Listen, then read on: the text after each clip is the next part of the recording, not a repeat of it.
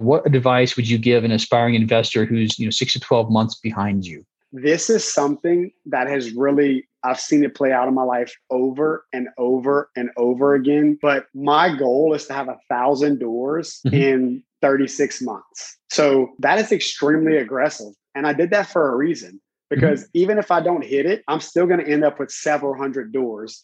So the fears of some of the pitfalls of this $1 million deal, $1.2 million deal become smaller, knowing the amount of activity that I have to do in order to get to that big goal. Propelling me through the big vision is propelling me through some of these smaller battles that if I was only looking at this one deal, I may get hung up on and quit.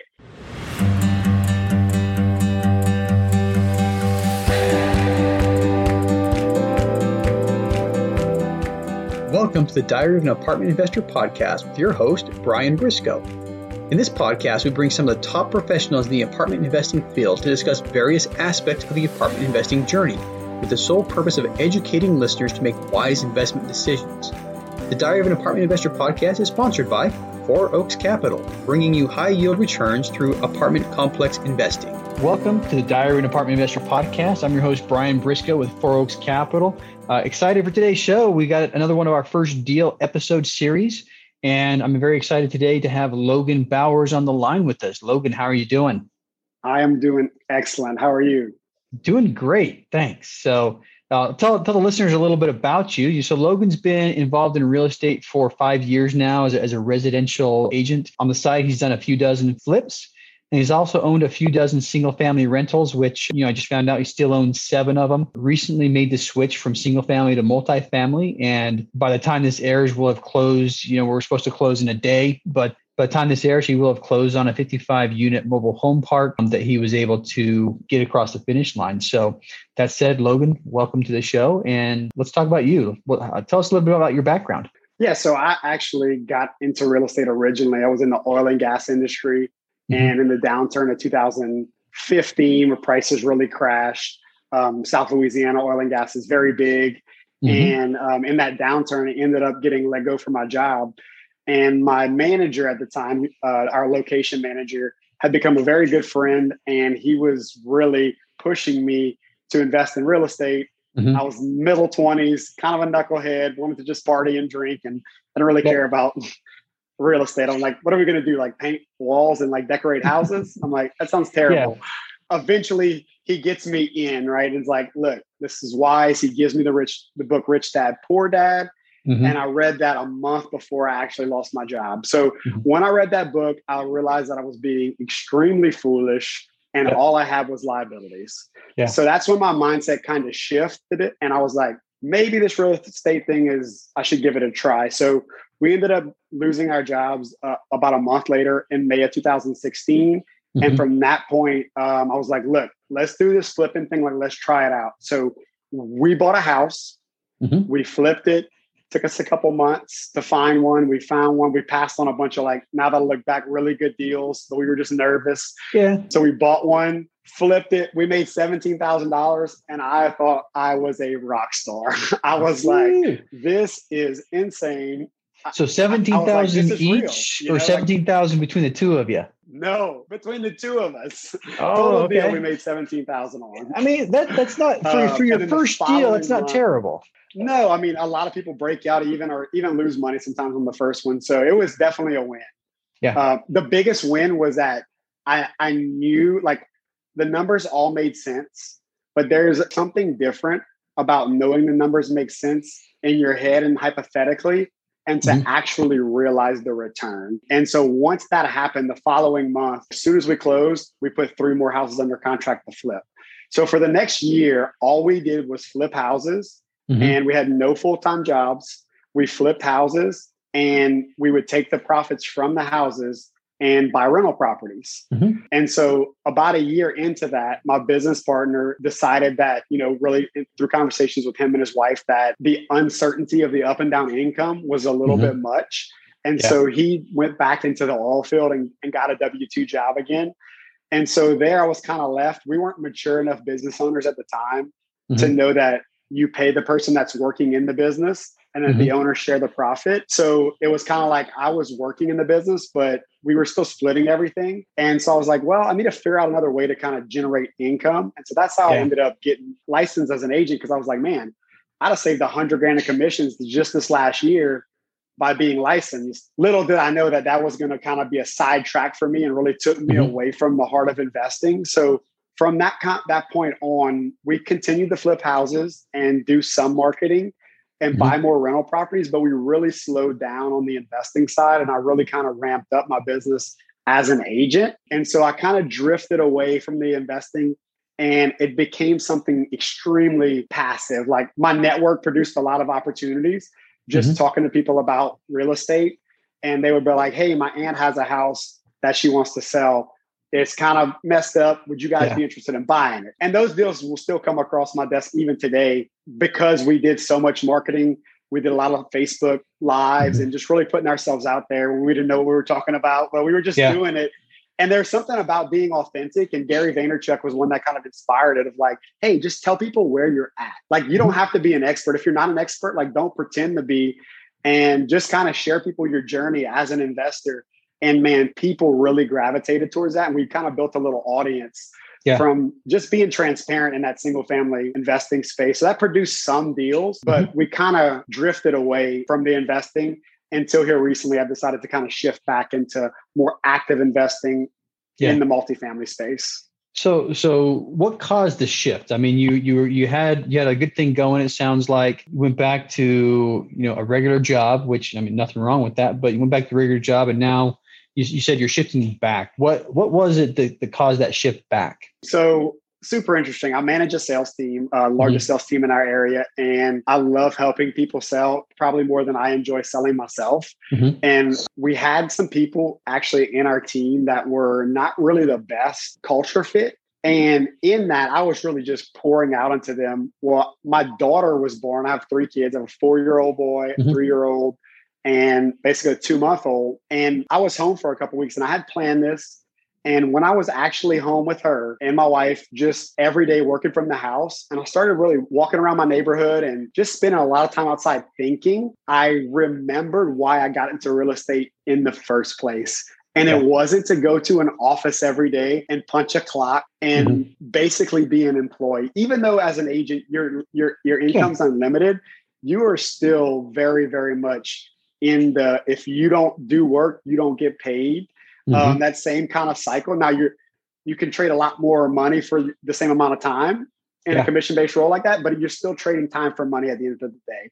And I had that revelation of like, I don't want to go back to work. Like, I don't want to go back to selling houses. Like, I want to be here doing investments, but really being in control of my time and spending it with my young family. So that was really that time period that I spent at home really like ignited the flame again to seek what I kind of lost the dream and the vision of why I got into real estate to begin with.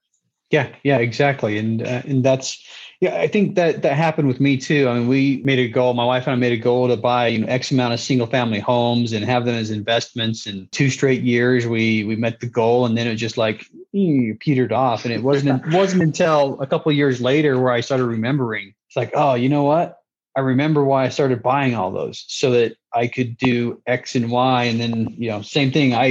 I made that switch myself. But now you've talked about your why a little bit. And something I'd like to focus on is exactly that, your big burning why. If you could distill it down and just focus on your reason for doing this, what's your big burning why? This is kind of a 2-piece deal for me. One of them is obviously my family, but I think that's kind of generic and everyone says that. Or lots of people say that, but if I had to boil it down, it's really not my why. My real why is connecting God and business together. And even the structure of my family and how we act and operate is really doing, the name of my company is Narrow Way Equity, because, and it comes from the scripture in Matthew that many will go through the wide gate, but few will go through the narrow gate. Like, doing things in business the narrow way, which is oftentimes you're going to take it on the chin sometimes. Like, you're going to potentially lose money, or you're going to potentially lose a deal by operating with integrity. And that is really my why, is to show people, to have a platform to show people that when you do things God's way, that there will be fruit. You don't have to be this shrewd, awful business person in order to make money and grow wealth for your family. And you don't have to be gone from your family all the time and not be present to grow a really big business. Yeah. Right. Yeah. So that's really the thing for me is creating that platform so people can see, they can say, hey, how do I put these two together? Because a lot of times society wants to separate those, religion over here. And I hate that word religion, but a relationship with Christ and business. And like, you put this hat on and you take the other one off and you put that one on. But for me, those are one and the same. They're not separate at all. Yeah. Yeah. Well, that's great. And something, I've learned over and over again is the golden rule really is golden. It's one of those where if you were a shrewd business person, you would live the golden rule because it's good business. It's one of those things, do treat other people how you want to be treated, do unto others as you would have others do to you type stuff. But it ends up being good business. That's something, like I said, I've learned over and over again. The better you try to live like that, the better you're going to do in business, and it's the integrity thing. So operate your business with integrity. People are going to see that, and, people are going to be more likely to do deals with you. So we're good on that one. So let's start talking about this, mobile home park deal you should be closing on soon. What were some of the challenges you had getting started with this? I guess even before we talk about the mobile home park, what are some of the challenges you had getting started in the multifamily journey or the commercial real estate journey? One of those was just making the shift, which I think everyone kind of goes through that starts in single family, is it becomes this big, scary thing buying all these doors at one time. And it can feel overwhelming in the due diligence. Like I'm always asking myself, am I ready to do this? Do I know enough to do this? Like, do I have enough knowledge around this? And what I found in even starting out in the single family, and I've owned a couple quadplexes, which I don't really consider those multifamily because they're treated by the banks as residential, even though they are. Technically they're multifamily. They're not commercial multifamily. That's correct. They're in that weird gray space where it's a multi-unit dwelling, hence multifamily. But for some reason, commercial starts at 5. I don't know. Yep. But I don't know. I don't know why they picked that either. But they have to draw the line somewhere. That's it. Yeah. They just drew the line. There you go. Yeah. So the due diligence was probably the scariest part for me. Is hey, I don't know what I don't know in this space. But here's the thing about it: when you put yourself in the fire, you learn really quickly. That's what I've learned. Is when you put yourself in the pressure seat for certain personality types, which I am one of those personality types that once I get into it, I'm going to be all in, consuming, focused. I'm going to be obsessed with figuring this out. And not until I get into it often do I really get that laser focus. I mean, I will be focused on learning, but taking the action is another step. And when I actually took that action to start looking for deals, and just started talking to people about it, one came up for me really quickly, which is not normally my experience in the past, but in this case it was. So, there's a lot about that. I think a lot of people fall in the analysis paralysis trap, and I did the same thing, and it was one of those things where you're always looking for that next little piece of knowledge, or, hey, maybe that next book I'll read will fill in all the holes that I feel that I have. But I would say most people who have been going to the networking events, who've been reading the books, listening to the podcasts, most of those people know enough to take the first couple of steps. And those first couple of steps, like you said, that's where you learn. You take a couple of steps, you focus on that, you learn what you need to do to take the next couple of steps, and you move like that. So let's talk, deal specific. Tell us how you found it. I mean, you already hinted at it already, but a little more specifically, tell us how you found it and then how that came about, getting it under contract, and let's go from there. Yeah. So I have been telling people for a little while now, not really seriously until recently, but just telling people, hey, if you know anybody that's looking to sell a mobile home park or apartment complex, like I would be interested in looking at it. And had one of those conversations with an agent who was coming on to our team about a year ago. And he was like, actually, my in-laws have a park, but they've been having it for like 20 years and they are really attached to it. And I don't know if they're going to part ways with it, but I know it would be healthy for them because they're getting older and they don't really need to be dealing with it because they're self-managing it. And I said, look, man, if they ever seriously decide to sell it, like, let me know. I am your buyer.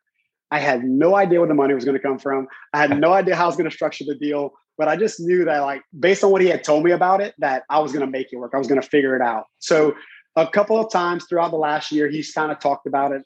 Hey, I think they're getting a little closer. And so a few weeks ago, probably 8 weeks ago now, when I kind of made this shift, not long after that, he actually sent me a text message and said, hey, Logan, my in-laws are really serious about selling the park. They want to go sit down and talk numbers with you. And I'm like, you let me know when and where, and I'll be there. Nice. So how'd that conversation go? I mean, was it a tough negotiation? Was it cordial? How'd you guys come up on a price too? They kind of made up a price and just kind of pulled a number out of the air that they wanted for the park, which was 1.3 million.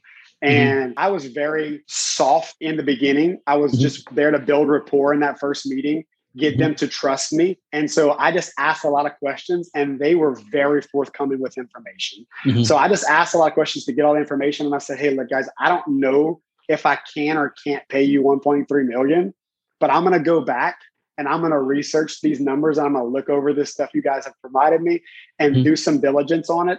And then I'm going to come back and let you know. And by the end of the conversation, they were so comfortable with me that they basically said, hey, look, we wanted, we're still uncertain about it, but if we do sell, like, we would love to do business with you. So that took a little bit of the pressure off of, I know the environment right now is kind of aggressive on the buy side. So that was a little bit of grace there, that I had some time to go crunch these numbers and I didn't have to give them a number right away. And I kind of told them what the cap rates, the going cap rates for sales were in our area. Because I've helped a couple of my friends buy parks here recently off the MLS. So I kind of knew the prevailing cap rates for my area. And so I kind of let them know, like, hey, this is what the cap rates are. And so then we had a secondary meeting where we followed up and had the negotiation. And I just kind of showed them, like, hey, guys, at 1.3, there's no way it's going to appraise for this. This is about the appraisal value that it's going to be is at 1.2. They looked at the numbers and they were very reasonable. They said, Logan, we want a fair price for it. And the upside of the park is that the lot rents are about $30 a month per lot below market. So I can buy it at a fair cap rate because I have immediate upside that I can capitalize on and create that value, basically right out the gate. So nice. And I mean, the benefit to them is it's a much smoother process, and I think I've worked with agents before, no offense. I know you are an agent, but when you're dealing with agents, especially buyers agents, sellers agents, there's a lot of things that are lost in communication. And I mean, sometimes, if I could just subvert that process and know that I had a buyer, I would do that every single day. But you get the agent because you want, you don't want to have to go through the work to find that buyer. But so, I mean, you're giving them a quick and hopefully an easy sale. You're giving them what they think is a fair price. And I mean, from their perspective, that's better than going to an agent, putting it on the market, listing it, and maybe getting a slightly higher price. So yeah, and they get called regularly about it. I mean, they shared that with me, that the out-of-state investors are calling them regularly. Another piece that was really critical that I think is relevant to mention is they didn't know where to go with the money. So I hooked them up with my financial advisor, and they had an independent meeting. So not only did I provide them a buyer for their park, but I also helped them know where that money was going.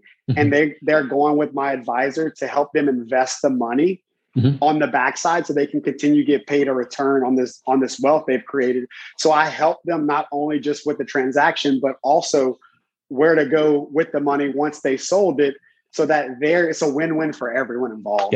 Nice. Yeah. Just bringing that little extra value right there. Yep. So let's talk a little bit about the money. You say 1.2 million purchase price. Tell us a little bit about the loan, what it took to get the loan and the capital raise. Yeah, absolutely. So the loan is a community bank. I did lot of research. Mobile home parks are actually quite a bit harder to get non-recourse financing on than apartment complexes, even smaller apartment complexes. And at 80%, the loan value wasn't going to be over $1 million, which is another kind of threshold for the non-recourse loan. So it's right in this weird place of being below that, but it's still pretty substantial. So I actually went to a community bank that I've done a bunch of single family stuff with, and they were more than happy to finance it. And on a 20-year term at 5.25% interest rate, and they're going to do 80% loan to value. So that was reassuring that I was going to also do this unknown deal, this bigger deal, right? Yep. Multifamily deal with a bank that I already have a track record with. And so the loan process was fairly simple. I mean, they literally just brought it in front of their board. The board says they vote on it, they say yes, and it's kind of a done deal. I mean, I had to submit my personal financial statement and everything, but they already had that because I do business with them. Yeah, already, I mean, they had the one from like 6 months ago, right? So it's just like, that's correct. Yeah, now you're just updating valuations, and we've used a local credit union, and we're about ready to close a $6.5 million loan with a local credit union that we've been with several times. And something I'd like to bring up that you and I both know that I think will be helpful to the listeners is, once you have a track record with, a credit union or a bank or one of those small local lending institutions, it's so much easier to get a subsequent loan. I mean, obviously you have to keep your loan in good standing, but once you're a known quantity and you're paying your loans and you're closing on deals, it's so much easier. And the other thing is, they're a lot flatter on their decision-making process. You may be dealing with one person and they walk down the hallway to the board. Yeah. It's like, hey, what's the loan approval process? Well, I walk down the hall to Bob and I talk to Bob and he says, all right, we're in. So, a lot of advantages to going with the local credit unions. And it sounds like you guys got yourself a pretty good product right there. And you hinted at this, it is a recourse loan, you said, right? Yeah. So that was one of the pieces in raising the money. Is I talked to several investors about it, and that made some of them really uncomfortable because the way we structured the deal, the bank requires that any partner, even limited, over 10% equity to be a signer on the loan. They have to guarantee the loan. And I basically went to them because I had some relationship equity there and asked them to waive that so that my investor wouldn't be on the hook for the loan, and they would just be the capital that they're investing in the deal. And I was just very honest with them. I was like, hey, someone will do this deal, and I want it to be with you guys. I haven't told anybody else. I haven't shopped your rate. I haven't talked to anyone else about this. I want to do it with y'all, but I'm asking this favor. And they graciously said yes. But a shift in there is that sometimes we forget, especially as you're new in the business and you're getting into it. I went through this as a single family investor as well, is that the bank is making money off of you. Yeah. They work for you. They don't make money if they don't write loans. And oftentimes as a new investor, you're very apprehensive about being assertive or confident when dealing with them because there's so much you don't know. But at the end of the day, you are the consumer and they need you to make money. And here's the other thing that I learned recently, especially with your smaller banks. If your smaller banks have a lot of money in their back pocket, they want to get that out and they want to lend. So if you find a smaller bank that happens to have more money on the balance sheet than they want, they will, just to get that money out, make little concessions like that. Well, our rule is normally anybody over 10%, but we'll make an exception for you. Like I said, a lot of times they're looking at their balance book and their investment portfolio. And if they've got a lot of cash, more cash on the sidelines than they want, they are actively looking to put that money into play, so that's exactly right. Yeah. You're helping them with their business just as much as they're helping you with your business. So, So how did you structure the deal? Now, you told me earlier, you brought in one single investor. How did you structure the deal with your investor? Yeah, great question. This one single investor has a lot of net worth. And they basically had some money outside of any retirement accounts, just some kind of free money they had that they're using to invest in the stock market. So they had this money in equities, and it was money that they were, for the most part, kind of underutilizing. So having conversations with them, they were going to pull some money out of the stock market and put it into this real estate investment, get some diversification. And through that, my financial advisor had told me several months ago, he had mentioned this product. Hey, Logan, if you have any of your real estate clients that have some money that they want to borrow against, but they want to have it working, let's say they sell a piece of real estate and they have this big lump sum of money, we do these securities-backed line of credits. So at the time I was like, I don't really know of anybody that would benefit from that. But when this investor started talking to me about their financials, I immediately thought of that product. And I said, well, what if we could keep your money invested in the market and use that capital to invest in real estate, to invest in this deal with you still keeping your money growing in the market? And they were like, how do we do that? I'm like, I thought you'd never ask, right? There you go. And so we did this securities-backed line of credit, which they'll typically let you borrow about 50% of the assets that are in the account. They'll let you borrow up to 50% of that on an interest-only basis. So the loan is going to be, they're taking basically a loan against their equities, and that's going to cost them 2.6%. So we structured it where they're going to get a 3.5% preferred return. So before I take any money home, they're going to make sure that we cover that loan amount, that interest there. And then we split the equity, the remaining equity, 75 for the managing partner and 25 for the limited partner. They're getting that preferred return, and then they get some of the cash flow and then upside as well. And this particular investor was happy with that because their IRR is not going to be what you normally see in a real estate deal. But because of that structure and keeping their money working in the stock market, they were okay because they're going to go make, 8 or 9% a year on the money that they're borrowing against. And they're going to go make another 10, 11, 12% in the real estate investment. And it's only costing them a couple percentage. Their overall return is going to be 17, 18%. And they are smitten, Yeah.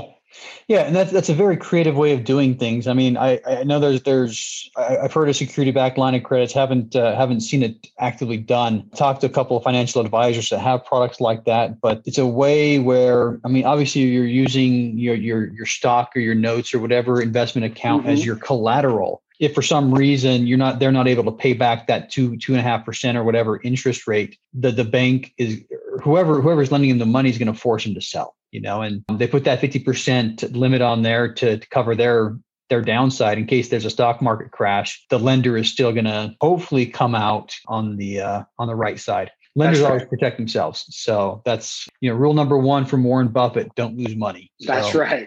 Banks make sure that they're not losing money. So very, very creative structure right there from many different directions. I mean, you're able to sidestep the requirement of bringing your investor in on the loan as a guarantor. You assumed more risk, and because you're assuming more risk, you were able to walk away with a slightly higher percentage. And I think that's it's something that whenever I'm looking at deals, either as a GP or as an LP, one thing I'm always looking at is who's shouldering the risk. Who is shouldering the risk, and whoever is shouldering the most risk should get compensated for the risk they're shouldering. And in this case, your name's on the loan for almost $1 million, so you're shouldering a lot of the risk. It's a little uncomfortable with previous loans being, my biggest loans previous were a couple $100,000, so it's the numbers all make sense, but it's still a little uncomfortable, I'm not going to be honest about that. I mean, my first loan that I signed for commercial, I was a little, it was kind of a new thing, but I think I'm, principal guarantor on $20 million worth of loans, so you start. And about half of our loans are recourse products, but you start getting used to the idea, and you get to the point to where $285,000 raise or a $960,000 loan don't seem that big anymore, which when I first did, 1.2 million, whoa, as soon as you cross that $1 million threshold, for some reason in my mind, that was a big deal. And it is a big deal, but so good. So, today is Wednesday and you guys are set to close on Friday. So Send me a text or an email when you guys close, and, so I can, write you congratulations back. Of course, sounds like you have everything, ducks in a row, everything's ready to go. So here's a question that I like to ask everybody. What advice would you give an aspiring investor who's 6 to 12 months behind you? That's a really good question. I was just thinking about it as you were talking and talking about, is it a big deal or not a big deal? This is something that I've seen it play out in my life over and over and over again. And Grant Cardone kind of talks about this in his 10X rule, but my goal is to have 1,000 doors in 36 months. So that is extremely aggressive. And I did that for a reason, because even if I don't hit it, I'm still going to end up with several hundred doors. So the fears of some of the pitfalls of this $1 million deal, $1.2 million deal become smaller, knowing the amount of activity that I have to do and the amount of action I have to take in order to get to that big goal. It's propelling me through the big vision is propelling me through some of these smaller battles that if I was only looking at this one deal, I may get hung up on and quit. Yeah. But because I have a really big goal and I have something that for me is a really big goal, right? It's a big undertaking. It's a big mental shift that is pulling me through some of the uncertainty and the uncomfortableness because I know I have to in order to hit that big goal. So I would say whatever you're thinking right now about what your goals are going to be for the next 12 months, I would say only focus on the next 90 days. And whatever you think you want to do in the next 12 months, plan to do it in 90 days and watch the magic that happens in constricting that timeline, but not changing the goal. Yeah. Yeah. It's going to force you to act is what it's going to do, and that's really, I think that the magic there. I mean, if you're taking your year-long goal and putting it in 90 days, now you have to act. I think a lot of times the wisdom in what you say, a lot of times if you say, I've got 12 months to get this goal done, you can sit back for a little bit. You're like, oh, I've still got, 11 and a half months left, and plenty of time. Yeah, I got plenty of time, and I think that takes people out of the action path. But I think that's wise advice. Take your 12-month goal, pack it into 3 months and hustle. Really what it's going to do is it's going to compress that timeline. It's going to light a fire and it's going to push you to act faster. So, all right. Last question for you. How can our listeners learn more about you? That's a great question. They can find me on Facebook, also Instagram, Logan Bowers, and I will soon have my website up, live and running because I just got this kicked off. But you guys can find me on Facebook and on Instagram. The Logan Bowers on Instagram and Logan Bowers on Facebook. All right. The Logan Bowers. All right. Awesome. Yep. Hey, thanks, Logan. Appreciate your time. And that's a wrap for today.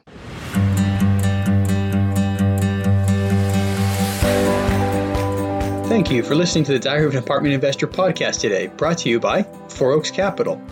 If you'd like to know more about how to invest in apartment buildings or want to be a guest in our show, visit our website at fouroakscapital.com/podcast or email us directly. If you're still listening, you obviously like the show, so pull out your phone, tap subscribe, and leave us a 5-star rating on your favorite podcast app. And we'll see you again next week.